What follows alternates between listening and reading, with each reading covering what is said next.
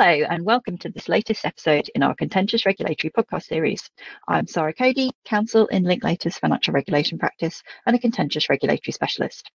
As this is our first podcast of 2022, we are going to use it to count down from 5 to 1 our top 5 financial services enforcement trends for the coming year. I'm joined today by Duncan Campbell. Duncan, why don't you introduce yourself? Thank you, Sarah. I'm Duncan Campbell, a Managing Associate in Linklaters Financial Regulation Practice and also a Contentious Regulatory Specialist. Now, we only have time to highlight 5 trends in this episode. If you want to know more, then in the show notes, you'll find a link to our full trends publication for 2022.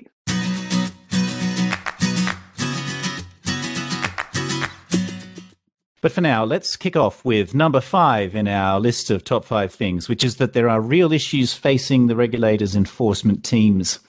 For starters, they need to tighten their disclosure and joint investigations processes in the face of some pretty stinging rebukes from the upper tribunal in the Forsyth and Frensham cases. And that's against a backdrop of them facing capacity constraints as well from remote working, which the FCA responded to by really culling its investigation caseload. And last year was quieter for enforcement outcomes as well. Yes, now the FCA in particular won't want this to last, and we think they're going to start opening more cases again and pushing for more published enforcement outcomes. The problem is their capacity constraints are continuing. And like many of us, the FCA is no doubt still in a hybrid working pattern, and FCA enforcement is facing a resource squeeze. At the last count, they had 4% fewer staff compared with the previous year. Plus, there's always the risk that enforcement staff are pulled away to deal with urgent supervisory matters.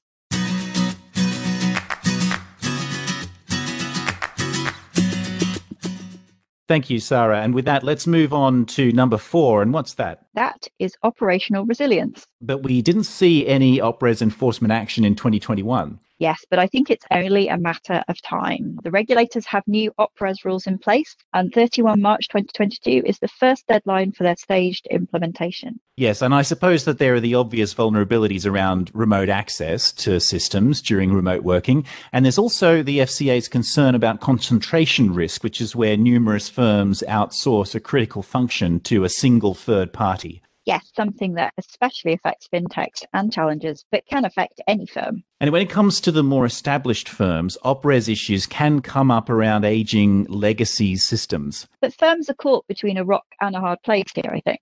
On the one hand, legacy systems can present risks, as you say, but on the other hand, IT upgrades can go wrong and cause real operational disruption. Well, I think you've convinced me that OPRES should be in our countdown.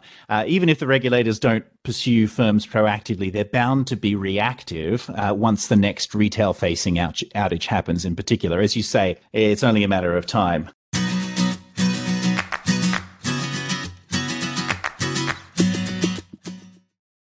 Let's move on to number 3 now, more assertive supervision. The FCA is concerned about consumer harm risks that are materializing more quickly than enforcement action can address them. So they're shifting to a more nimble and preventative approach. They've changed the rules to enable executives from across the FCA to directly exercise various supervisory powers.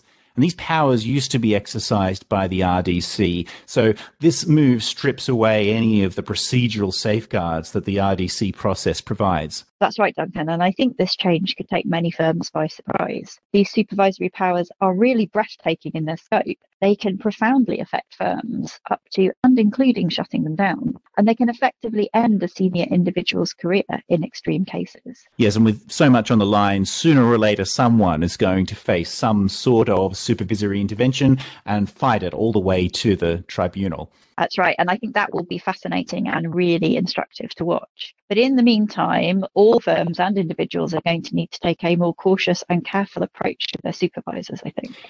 Yes, you might find yourself facing the pointy end of the stick rather more quickly than you would expect.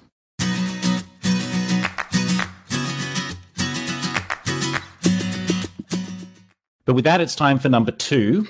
And if you've been following along, you'll no doubt be wondering when we are going to talk about consumers. Sarah, let's tell our listeners what the FCA is most concerned about here. So the FCA in particular is concerned about a loss of trust in the regulated sector, which is prompting consumers to look to the unregulated sector and making high risk investments in search of higher return. The FCA is really keen to improve customer outcomes and restore that trust in the regulated sector, which would make regulated firms more attractive again. One idly wonders whether that will happen before or after rates of return on more conventional investments start climbing. Well, I couldn't possibly comment on that, but in the meantime, firms across the financial services industry will need to take a long, hard look at their businesses and decide whether or not they are delivering good customer outcomes. And if they decide they are not, to make changes. And this will also mitigate their risk of facing some of those assertive supervisory interventions that we've been talking about. Yes, so a good place to start would be familiarising yourself with the FCA's proposed strategy on high-risk consumer investments, including the impact of the proposed new financial promotions regime. But the diamond in the regulatory crown here, I think, is the introduction of the new consumer duty later this year. So this will capture firms across the distribution chain, not just firms with a direct customer relationship. It will be outcomes focused, leaving it up to firms to assess how they can comply. And whilst this isn't an immediate enforcement risk, the draft rules and guidance constituting the duty capture themes and expectations that we've seen play out in a number of enforcement decisions concerning breaches of Principles 6 and 7 in recent years. So the direction of travel in terms of the FCA's expectations has been clear for a while. And obviously firms that fail to comply with the duty in due course or who can't evidence compliance will likely face enforcement. Yes, so if the FCA comes knocking, firms will need to be in a position to demonstrate clearly how they have mapped the duty and its supporting rules across to their products and services and how they're implementing and how they're monitoring adherence to the duty. And while we might not see consumer duty related enforcement action straight away, the key message, I think, is that the longer you leave it to implement the duty, the more difficult things might become. Plus, the implementation period that they're proposing is pretty short, just 9 months. So it's an area to start looking at now, beginning, of course, by working out which areas of your business are likely to be in or out of scope.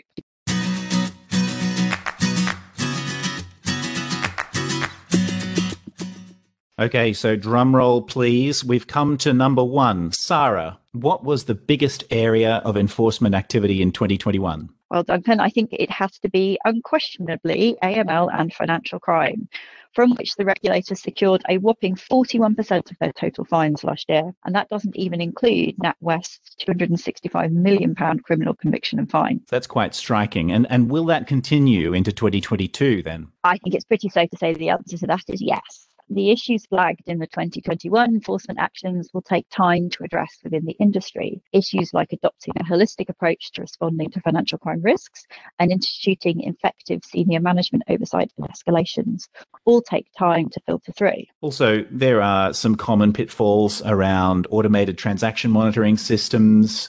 Essentially, firms can trip up when identifying money laundering scenarios to surveil, or when setting the parameters of rules and sense checking them, or ensuring that they have good quality data inputs into their systems to start with. And of course, criminals aren't going away and they're going to continue to try and use regulated firms in their schemes. And this is also a real growth area for that assertive supervision that we were talking about earlier. So we already see the FCA restricting business activities in this space whilst firms get their AML house in order, for example. So a greater willingness to use this type of supervisory power and to use it earlier might mean that we see restrictions being imposed more often, and even the FCA shutting down more firms in extreme cases. Yeah, and it will face ongoing challenges, the FCA that is, in registering crypto asset firms under the money laundering regulations. Yeah, and this is really interesting because it gives the FCA a method, albeit a limited one, of directing the way in which firms, which in many cases are otherwise unregulated, do business.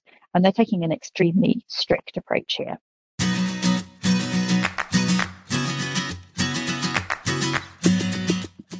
Sarah, I can't believe we're out of time. We haven't even been able to talk about the regulatory perimeter or non-financial misconduct or the enormous flexibility in the application of the regulator's penalty policies. That is true.